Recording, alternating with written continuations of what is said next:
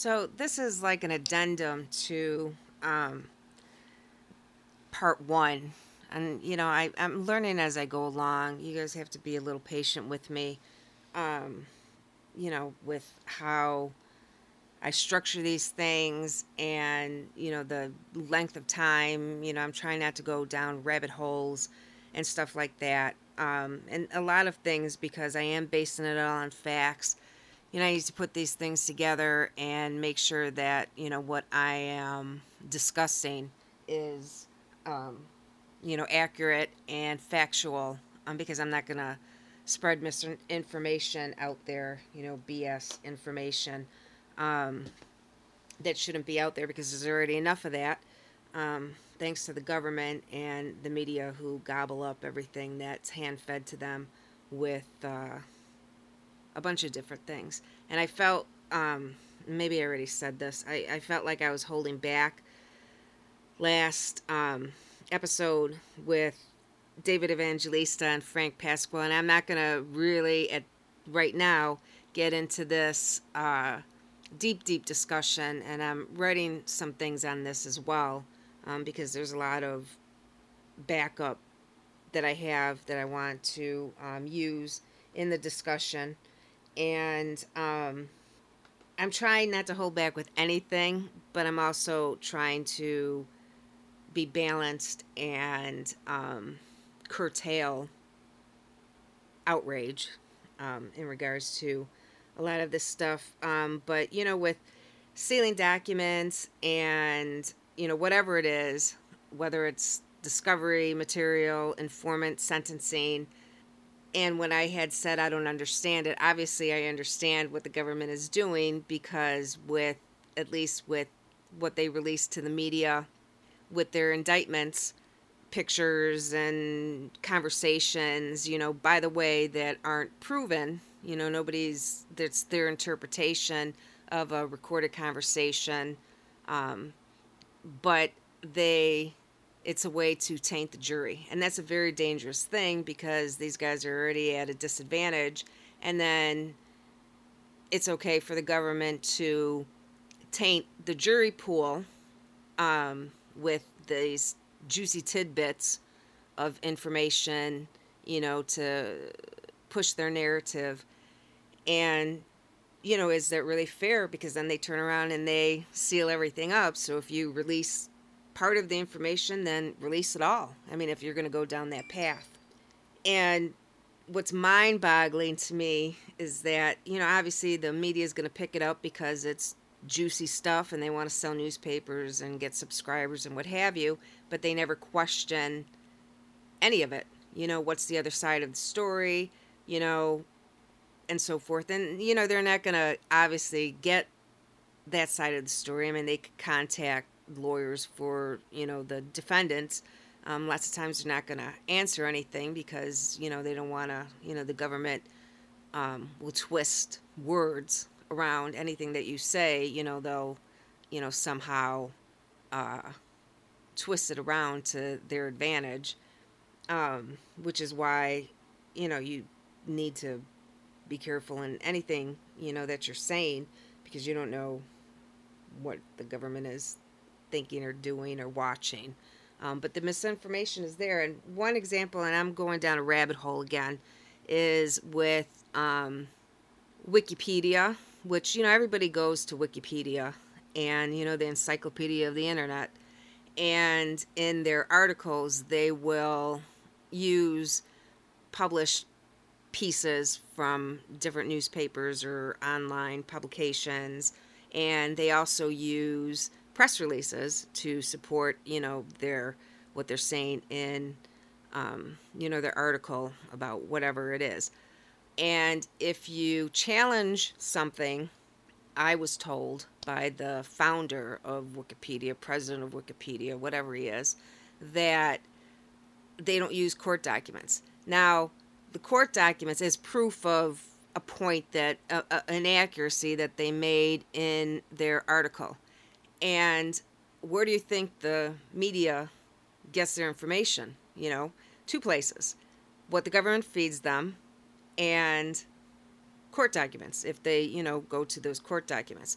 So explain to me how it is that you can use the FBI's press release or the Department of Justice's press release with information that isn't verified, only their version of the truth, and articles from newspapers, the media, as sources, which get their information from another source, like hearsay information, really is what it is. But using actual court documents where the original information came from, the original source material, well, we can't use that. It makes no sense to me. Outrageous. Absolutely, positively, 100% outrageous. And it's another way that the government manipulates the media and the public stories in organized crime. I'm focused on organized crime, and to manipulate to push their narrative about different things. And that's outrageous to me, 100%. I don't you need to be aware of that and look at it from a different angle. And this is what it's all about, and looking at things from an objective standpoint. I'm not advocating for anyone at all. But I am advocating for fair and impartiality and balance, and it's not that way at all. And people will say, well, somebody on one of these forums said what happened to someone was like, when you're a little kid and you get beat by your mother, or, spanked by your mother, and they don't spank anymore because, God forbid that, you do something like that. But I was spanked when I was little. And even if you didn't do anything, and your mother would say, oh, well, you probably did something, so this is for the thing that I don't even know about. And so they said that that's kind of, what happened to this defendant, that, well, he got spanked, even though he didn't do anything, he got spanked, and, for something that maybe he did that, whatever, which is a stupid thing to say, because that's not how the justice system works. The justice system, you present your evidence. It shouldn't be tainted evidence. Isn't there a tainted evidence thing? You're tainted your evidence, and you have to prove your case to the jury with that evidence, not, speculation on stuff. And one other thing, and I'm still going down a rabbit hole here, is that a lot of, and I will be talking about this in depth, doing different articles on these things too. But a lot of the evidence that is presented at trial, and everything that I'm basing this on, obviously, is Steven Crea, because that's the first case that I've delved into in depth. And so, that's where my point of reference is. But a lot of that information, and you don't learn about it, if you're sitting on the jury, you don't know these things because it's not allowed in the trial part of it for the jury to hear. But a lot of it is accessible, or you read about it in the transcripts. It's done at sidebars, and they don't, like in Madonna's case, for example, there was some conversation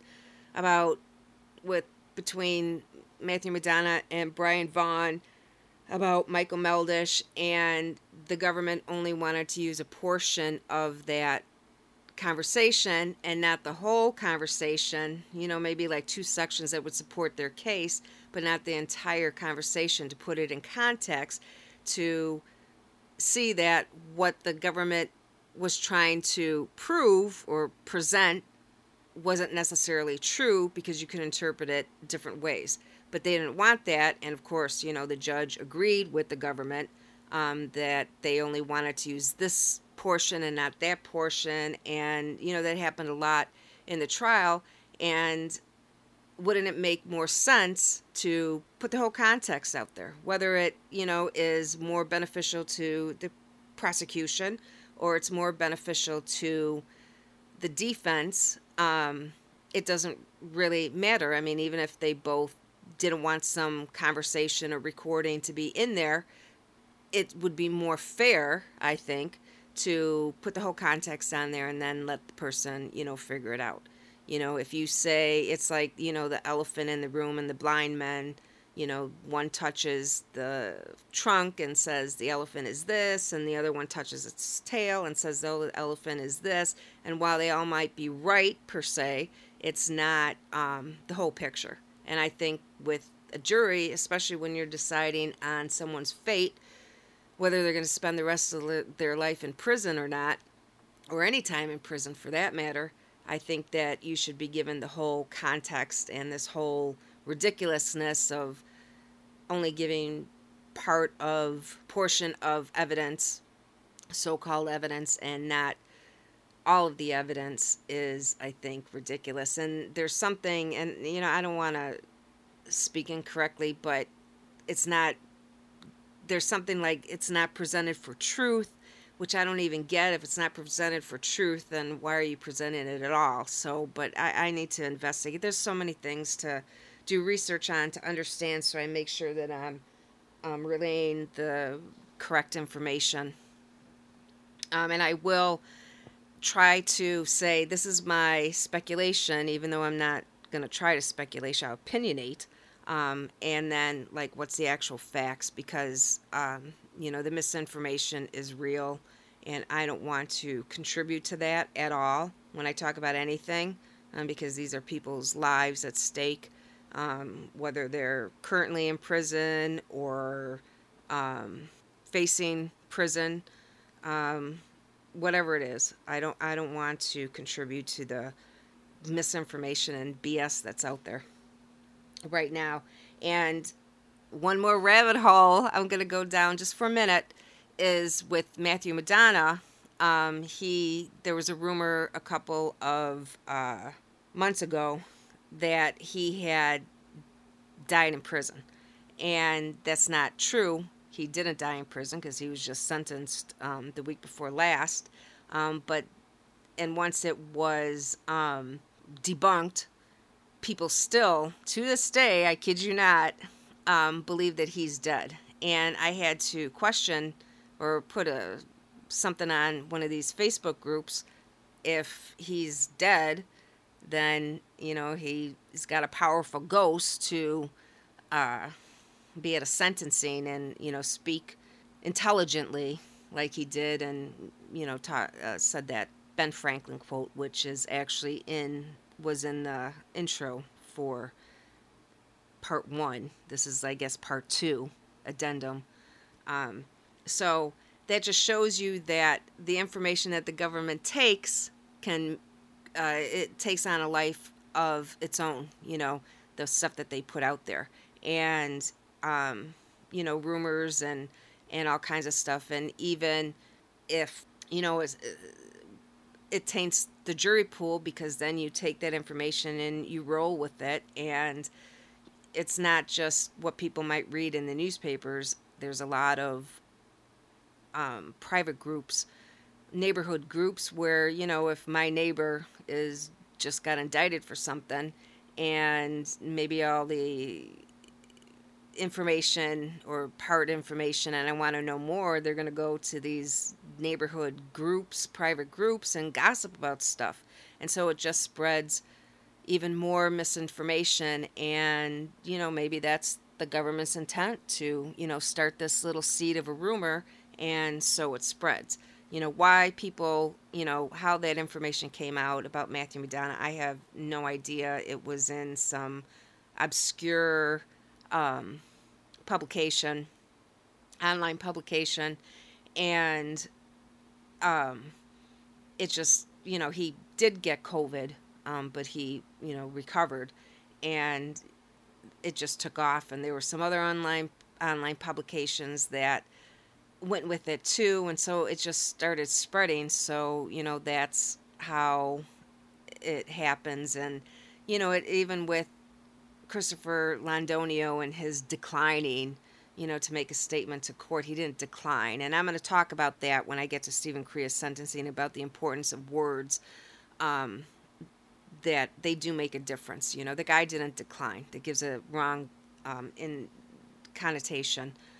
So people need to realize that you need to question things, not make assumptions and gossip about stuff that may or may not be true, and should try to seek out the facts. And I know that people don't, because you don't want to take the time to do it or whatever.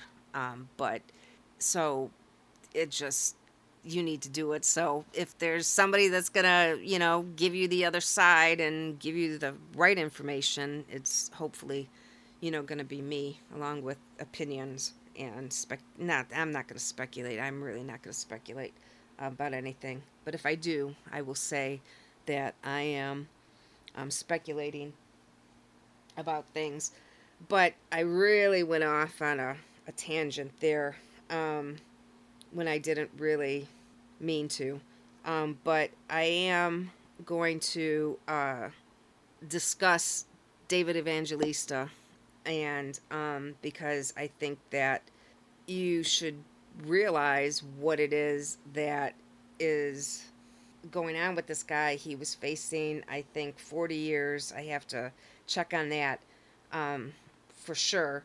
But he was facing this time, and then he made this testimony, and we actually was the only testimony that linked Steven Crea to the Meldish murder. And again, I'm going on this tangent, and I apologize, but I just want to read you one section of the letter that the government made in support of getting this guy time served, which is basically a free ride. You were facing 40 years, and now you don't have to, because you helped us, convict these guys that we've been targeting for all these years.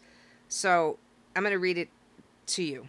He committed, and talking about Evangelista, he committed multiple bank robberies and assisted a co-conspirator in moving a body after a heinous murder.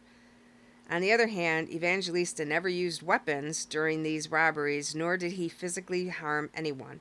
As for Evangelista's history and characteristics, while not an excuse, much of his actions arise from his past addiction to heroin. Moreover, his decision to cooperate, notwithstanding the fact that he knew he would be cooperating against the mafia, an extremely dangerous organization, is a significant mitigating factor when considering the sentencing. So many things to dissect there. They are taking his crime. First, they don't talk about all of his crimes. When he was arrested after he got out of this halfway house, he actually assaulted the marshals and tried to escape.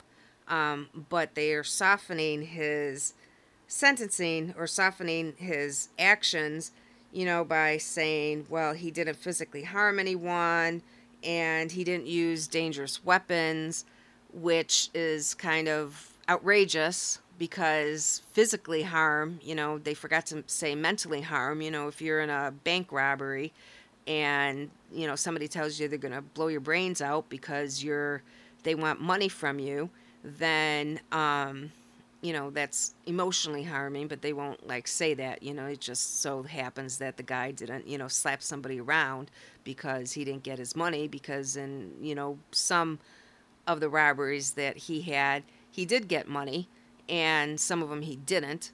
But to soften it like that is not, I don't think, fair to anyone. Certainly not, taxpayers who are paying this stuff. And then, to turn around and blame it on drugs. It's amazing to me that people will blame everything. Well, he was addicted to heroin, and, so he had to go and rob banks so he could get money for heroin. And, if he wasn't on heroin, he wouldn't have done that, and blah, blah, blah, blah, blah, blah, blah. It's a bunch of garbage. And so, he decided to cooperate. So you can take some of those facts and put them into, why did he decide to cooperate? Well, because he was facing years in prison, and he was addicted to heroin. And, his lawyer's letter says a lot of things too. And I can go on and on and on and on about it. And I will, in different articles. But that kind of thing is outrageous. So I can only imagine what it is and I'm going to talk more in depth about David Evangelista, a lot more in depth, because the whole thing is outrageous. And a lot of this stuff, you don't get all the information, and I'm going to give you all the information, everything, and my interpretation of it. And, and that's speculation. I keep saying speculation, but I'm going to toss some questions out there for you so that you can consider them. Considerations. We'll call it considerations. And then I'm going to post the documents up because they're public documents, so I'm going to put them out there. I don't know why I said that, but who knows? I mean, I will. I don't have any issues with that, really.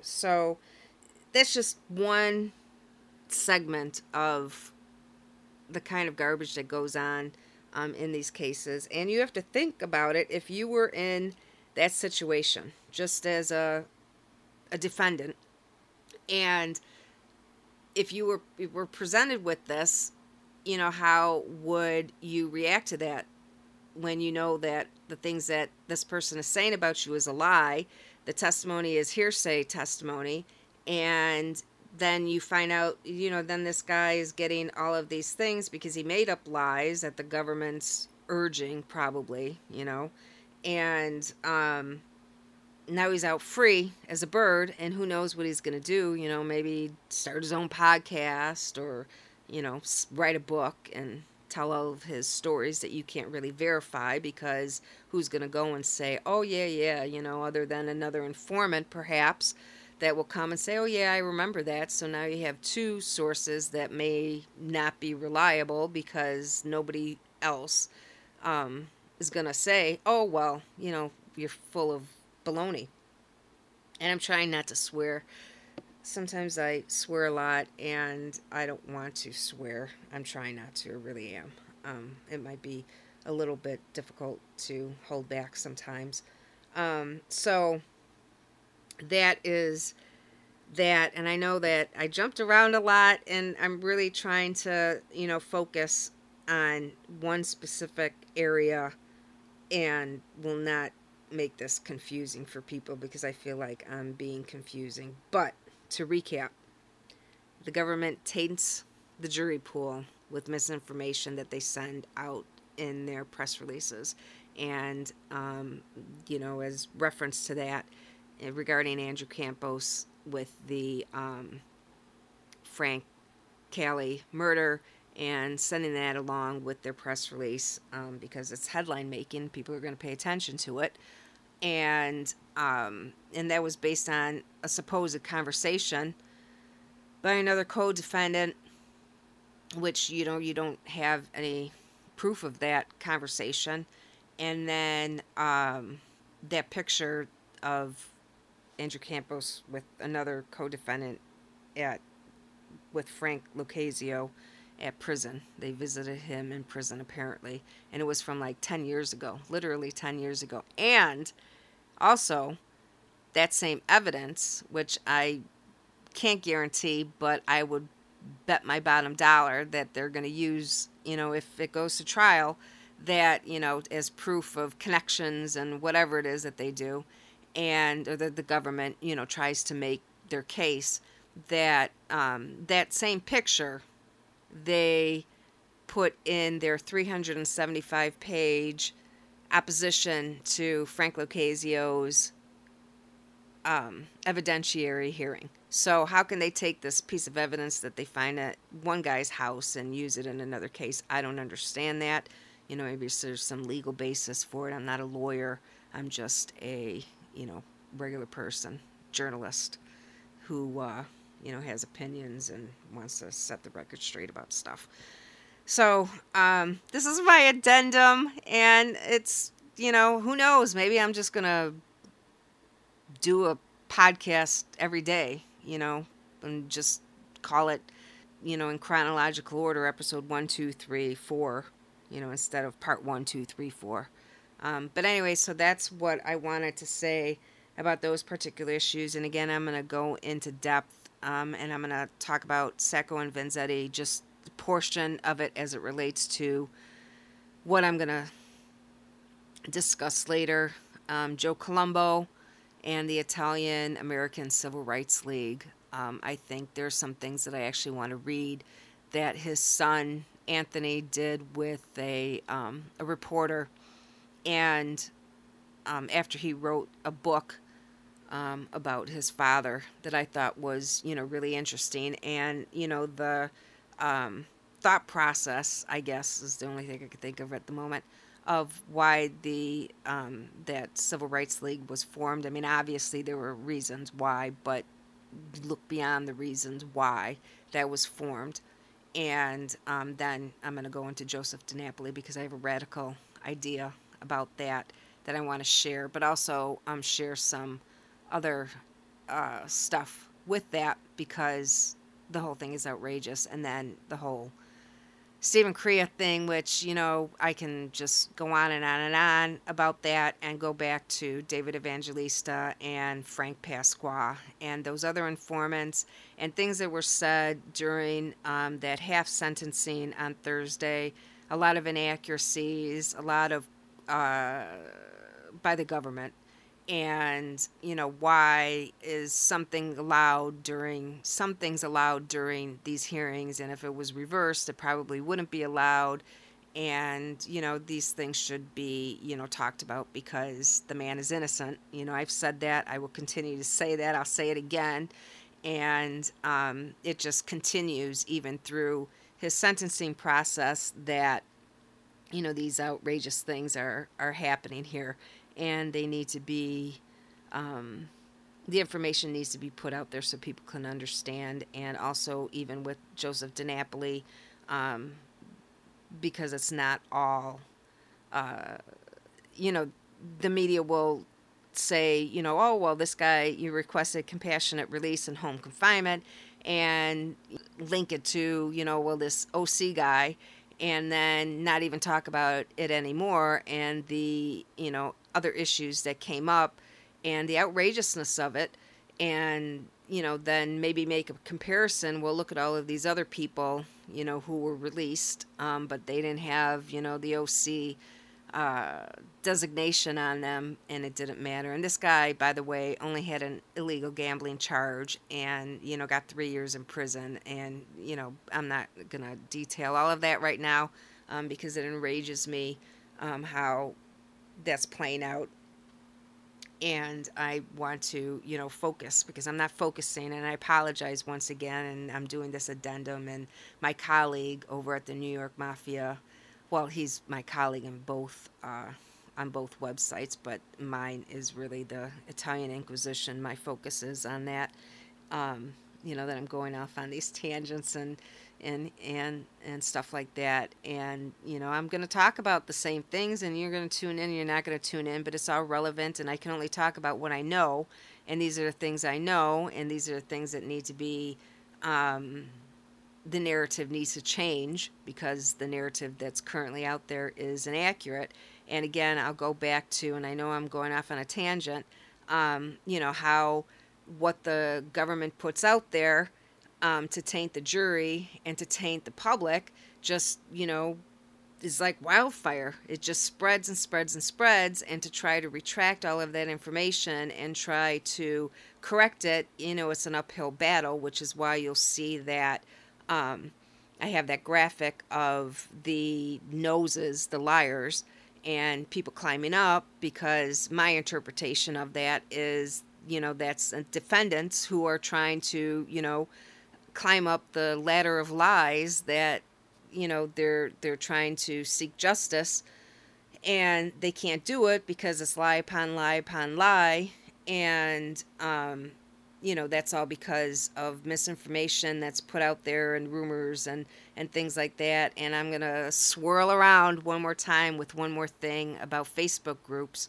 There's a lot of organized crime Facebook groups, and a lot of them spread the same information. misinformation. And they will take a news media report, and they did this with Matthew Madonna's sentencing. And I was there. I was at Terrence Caldwell's sentencing, and I listened in. So I was firsthand, source of information. But they were reprinting articles because everybody jumped on that. Besides the well-known mass media, New York publications, there were other blogs and different things like that who jumped on that too. And when I was reading these, it just pissed me off. Okay, I said it. I just said it right there. And that they were spreading the same kind of garbage that was being fed by stupid government press releases, because the government's got to send out these press releases as well, about the sentencing, which is, only beneficial to them. And so these things get repeated, and there's a lot of people who read these different blogs and are in these different groups, and so the rumors go, go, go, go, go. So imagine if you were a defendant who didn't get to trial yet, and you were just in the beginning stages of that, and this kind of garbage happens to you, if whether it's from just one report in a mass media newspaper, or if it's a report on a blog that a lot of people read, and the rumors just continue. And who knows, I mean, do you really know if any of the people that are reading any of this stuff is part of that jury pool that will decide the fate of this individual? So they're already at a disadvantage before they even go to trial. And if anybody thinks that that's fair and just, you're out of your mind. And it doesn't matter who they are and what people think they are. Everybody, every single person in this country deserves a fair and just and impartial trial. And for members of organized crime, and I'm going to say it because this is what this podcast is about, or injustice, related to Italian Americans, because Sacco and Vanzetti is Italian. They were Italian, but there's an OC connection there too. But that's what I'm discussing. So that's what my focus is.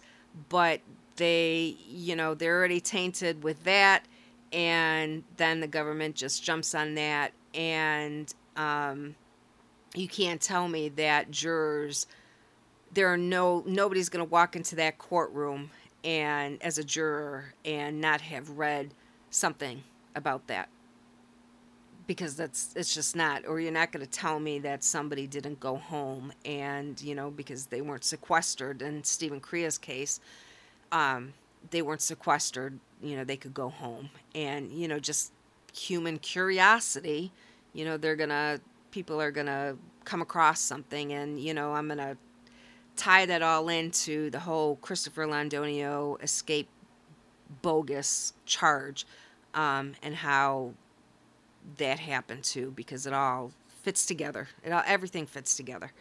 But I'm sorry. I try not to go off on tangents, but I was laying in bed. I didn't fall asleep. I fell asleep down here, and then I got riled up, because I do get riled up thinking about all of this stuff. And so the point is that people need to understand this misinformation, and I wish that other blogs and websites who report on this information would at least try to be balanced in their reporting, and not just hook on to other rumors and things like that.